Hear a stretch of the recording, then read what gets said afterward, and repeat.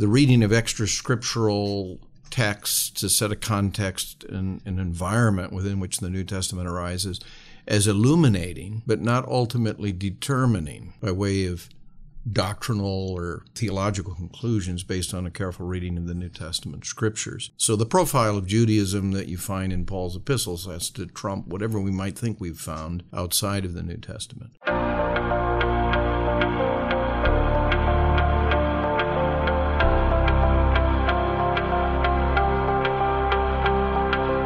Welcome to Mid-America Reformed Seminary's Roundtable Podcast, a broadcast where the faculty of Mid-America discuss everything from Reformed theology, cultural issues, and all things seminary. This is episode 95, and I'm your host, Jared Luchabor. Thank you for tuning in. Concluding our series on the new perspective on Paul, Reverend Andrew Compton, Dr. Marcus Minninger, and Dr. Cornelis Venema survey the perspective's use of extra-biblical texts to make their claim, as well as offer their thoughts on further implications that holding to this new perspective can have.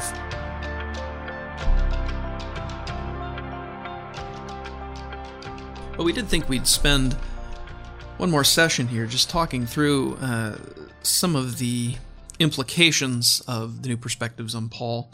Again, some of our critique, although we're also trying to analyze it in a fair way. So a few more things we thought we could look at. But one thing that we brought up, if not in our last session, perhaps the first episode that we recorded, was this question of extra biblical texts, and we also talked about how the Holocaust really drove scholars to be careful about rightly representing Judaism. But I think that we need to spend a little bit of time thinking about how the new perspectives on Paul treat extra biblical texts, and really how we should. Because that's an important thing. It's not simply a matter of, well, do we pay attention to texts from the New Testament era written by Jews when we read the New Testament? Do we pay attention to those? But rather the question is, do those sort of have the main weight of interpretation? You know, are we in the dark about what the New Testament is really saying unless we understand these things or not? And this is a complicated question. You know, we have I think we can take for granted what we know about the New Testament world. Sometimes we'll assume a bunch of things about it in our reading, and we're very comfortable with our readings, but we don't actually know certain institutions or certain belief systems that were popular because we haven't paid attention either to texts or to archaeological finds or to inscriptions or whatnot. So really this use of Jewish texts does come to bear, or as we think about the perspicuity of Scripture. Now, I should even add, this isn't anything new. I mean, I think on the one hand, biblical scholarship has been engaging with extra-biblical texts for a long time. In the 1800s, there was the cracking of Akkadian and the cuneiform system, which enabled scholars to start thinking about the relationship of these Mesopotamian epic texts, maybe about creation or the flood, how those related to the biblical text. So biblical scholars and theologians have been grappling with that question for many years and finding, yes, there's illustrative things we can find, but does that somehow change our reading of Genesis 1 and 2, let's say, or the flood account? Generally, believing scholars have said there's been an overreading, an overprivileging of these Mesopotamian texts. I think there's something else going on here as well. There's at times been an overprivileging of certain Jewish texts, particularly Jewish texts as they have been read very selectively, you know. And I think that this is one of the basic tensions in dealing with New Perspective scholarship, is that there's not merely an effort to be more fair to Jewish texts. There is often an effort to sanitize them or defend them or say, hey, Jews and Christians really have very little different between them. And that's not fair either. It's not even fair to Jewish texts or Jewish belief systems. I think one of the strong examples, though, that we can think about, you know, do we, Andrew, you're posing the question, do we as believers, as Protestant Christians, et cetera, pay attention to the larger context and the evidence? Oftentimes we'll hear in sermons Pharisees were legalists and they were the arch sort of extremists or something like that. That they classically represent righteousness by the law, but the Pharisees in the time period were actually the moderates. Yeah.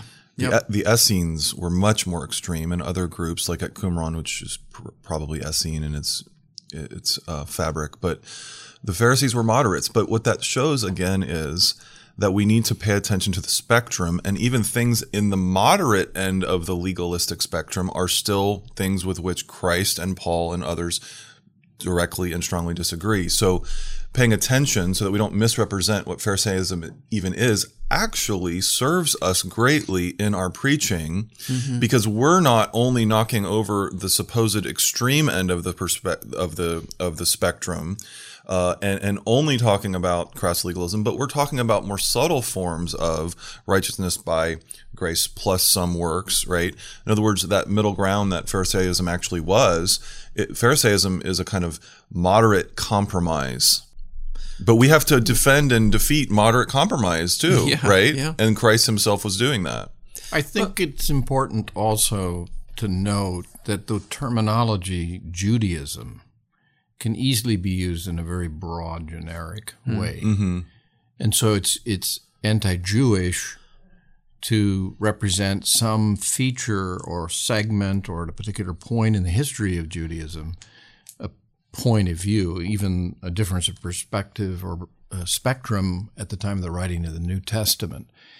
And in some of the writings of New Perspective advocates, you have the impression that the Protestant view on justification was opposed to the Old Testament, or if we may use the language of the Judaism that was original with what's given to us in the canonical Old Testament scripture. And I'm always reminded of an interesting section in Gerhardus Voss's Biblical Theology, where he makes it very clear that whatever you do with the law and God's giving the law and the administration of the Old Testament economy, and what Paul says in his epistles, you do have to be sensitive to distinctions between what was within the purpose and intention and the institution as God administers the covenant historically redemptively, and what Israel did with it, and particularly what may have been happening at the time of the writing of Paul's. So simplistic way of saying, and there may be quite a deflection within Judaism from the Old Testament standard by the time you get to the New Testament.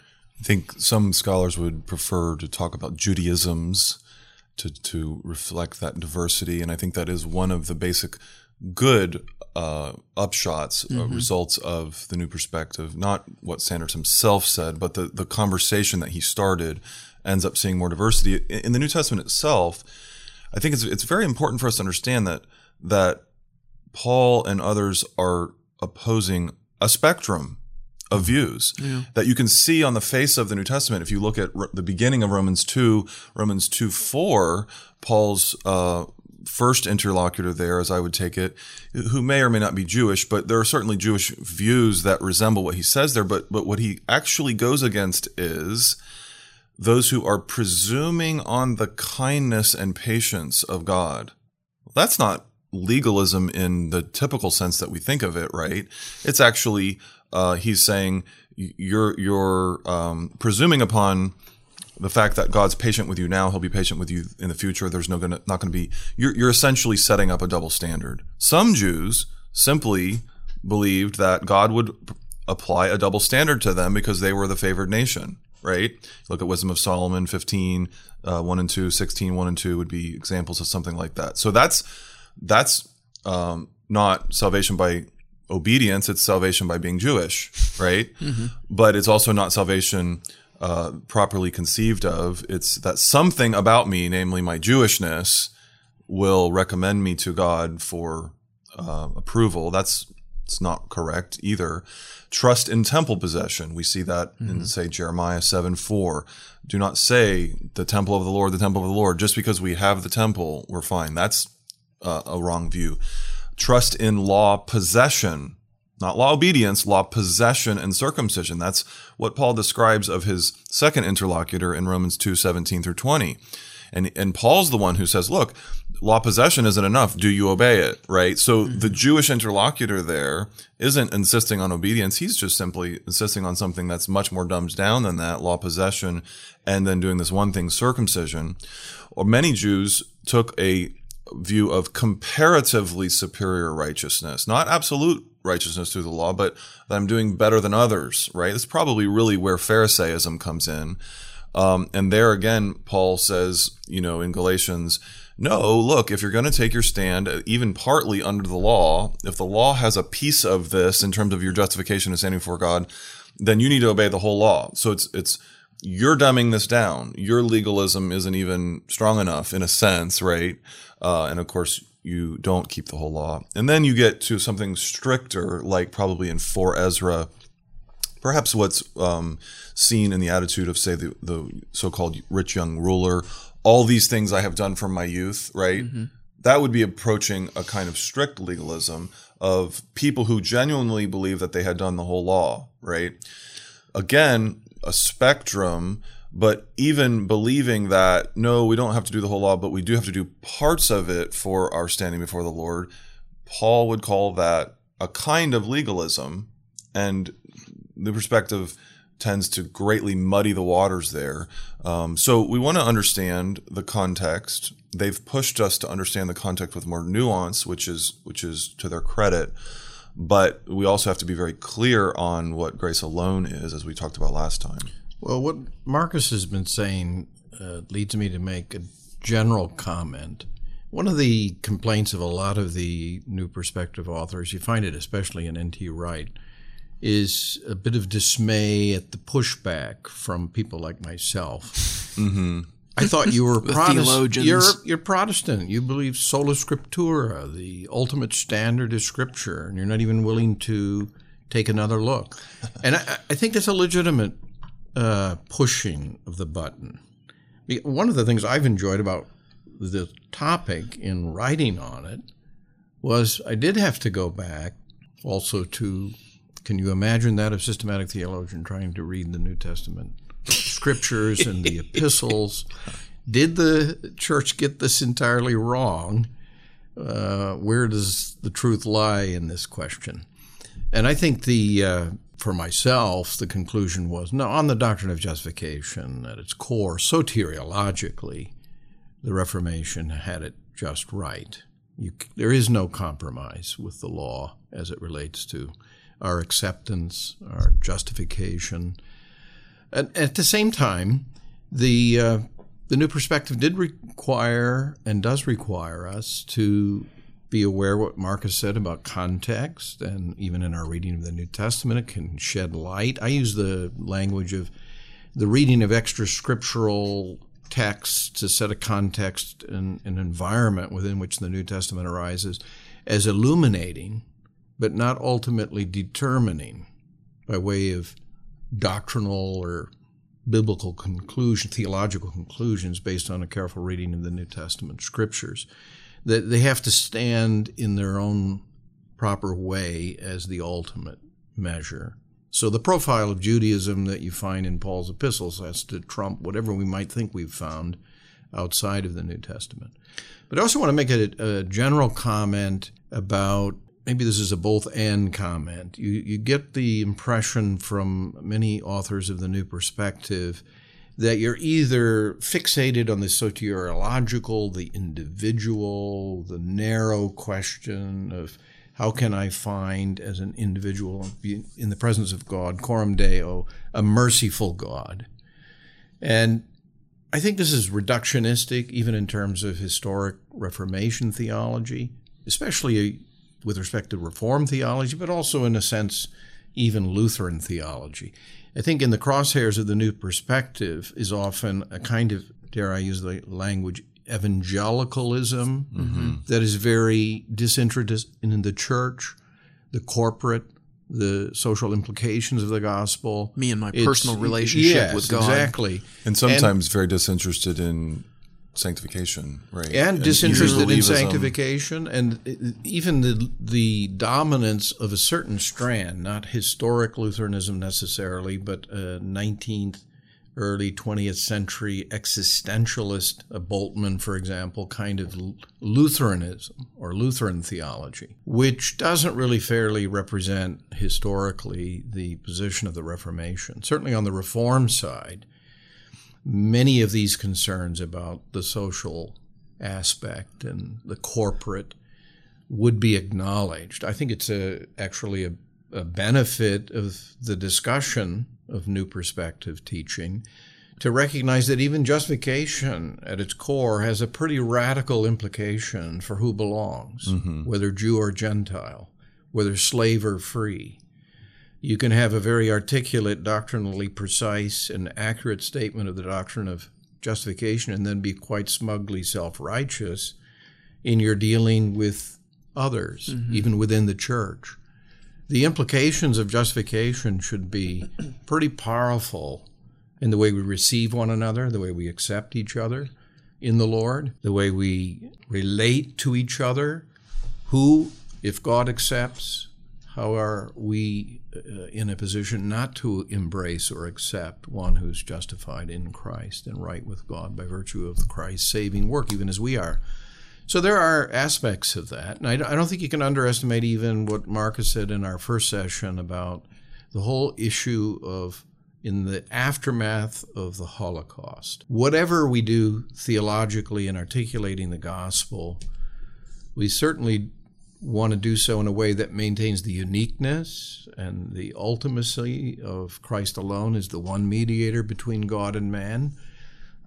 You can't bridge the divide, you might say, between unbelieving Judaism and whomever belongs, Jew and Gentile alike, to the Christian church by God's grace through faith in Christ.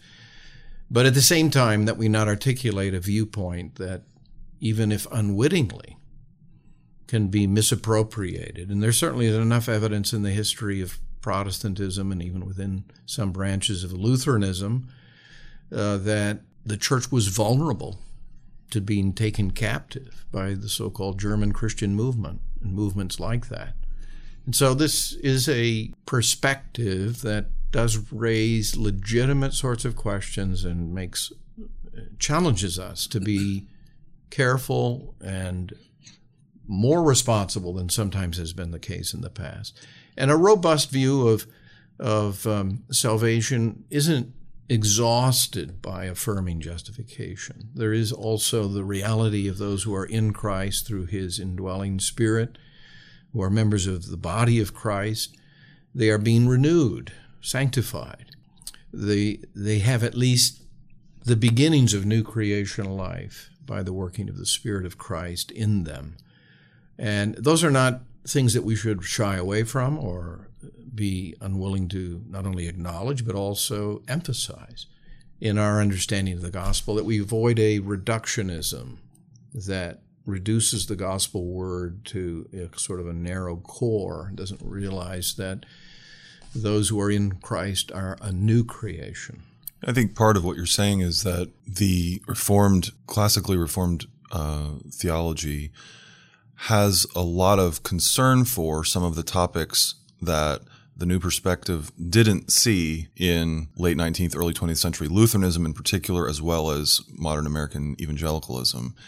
And so we do have sympathy for various of their concerns, right? Concern for the importance of obedience, Christian obedience. We don't want to characterize that as works. That gets to be unclear in what exactly you mean in terms of grace versus works. But obedience, yes. A concern for ecclesiology proper, not just individual soteriology, a concern for the full inclusion of Jew and Gentile in equal standing in the church, etc. And so there are a lot of problems in past scholarship that the New Perspective was properly seeing and seeking to respond to, even if what they said by way of analysis and replacement was oftentimes extremely unhelpful because extremely unclear. they're onto some important issues, but overall in the big picture, not a helpful way of charting a path forward. I would say in class I round some of these things up, and I only talk about some aspects of the New Perspective. But modern Protestant descriptions of ancient Judaism have been reductionistic and unfair a lot of times, right?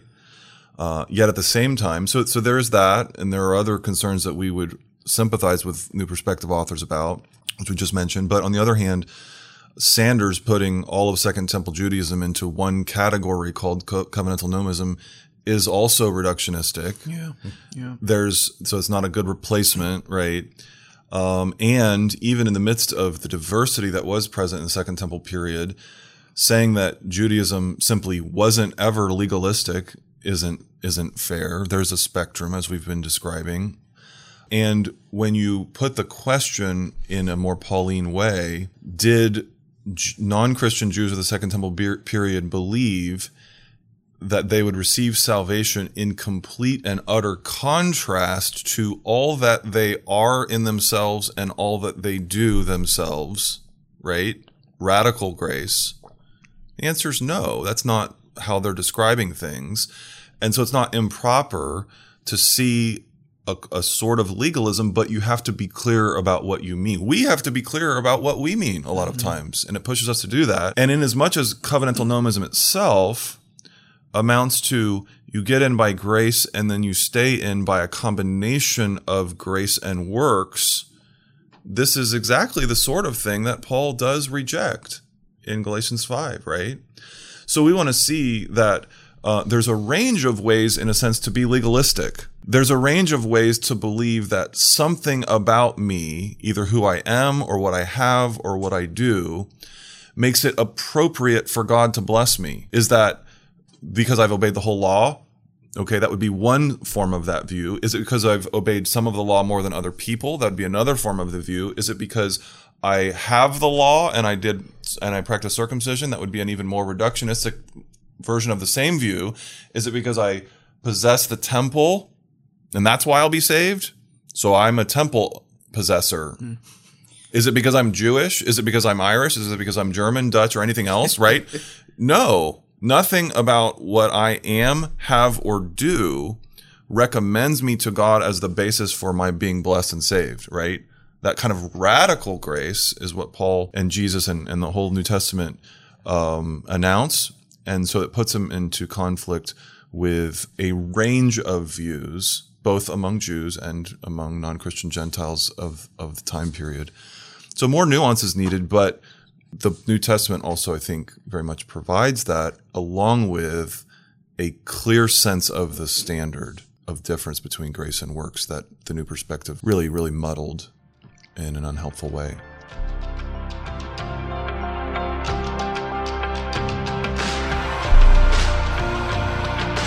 If you'd like to learn more about this assessment of the New Perspective on Paul, check out Dr. Venema's book titled The Gospel of Free Acceptance in Christ. Dr. Venema wrote this volume out of the conviction that Protestant churches need to reacquaint themselves with their rich doctrinal heritage, particularly their understanding of the gospel, the good news of free acceptance with God on the basis of Christ's redeeming work. Before abandoning the older perspective on Paul in favor of the new, believers need to understand exactly what they are being asked to abandon. You'll find a link for the book in the description of this episode, and you can also go to marsbooksonline.com.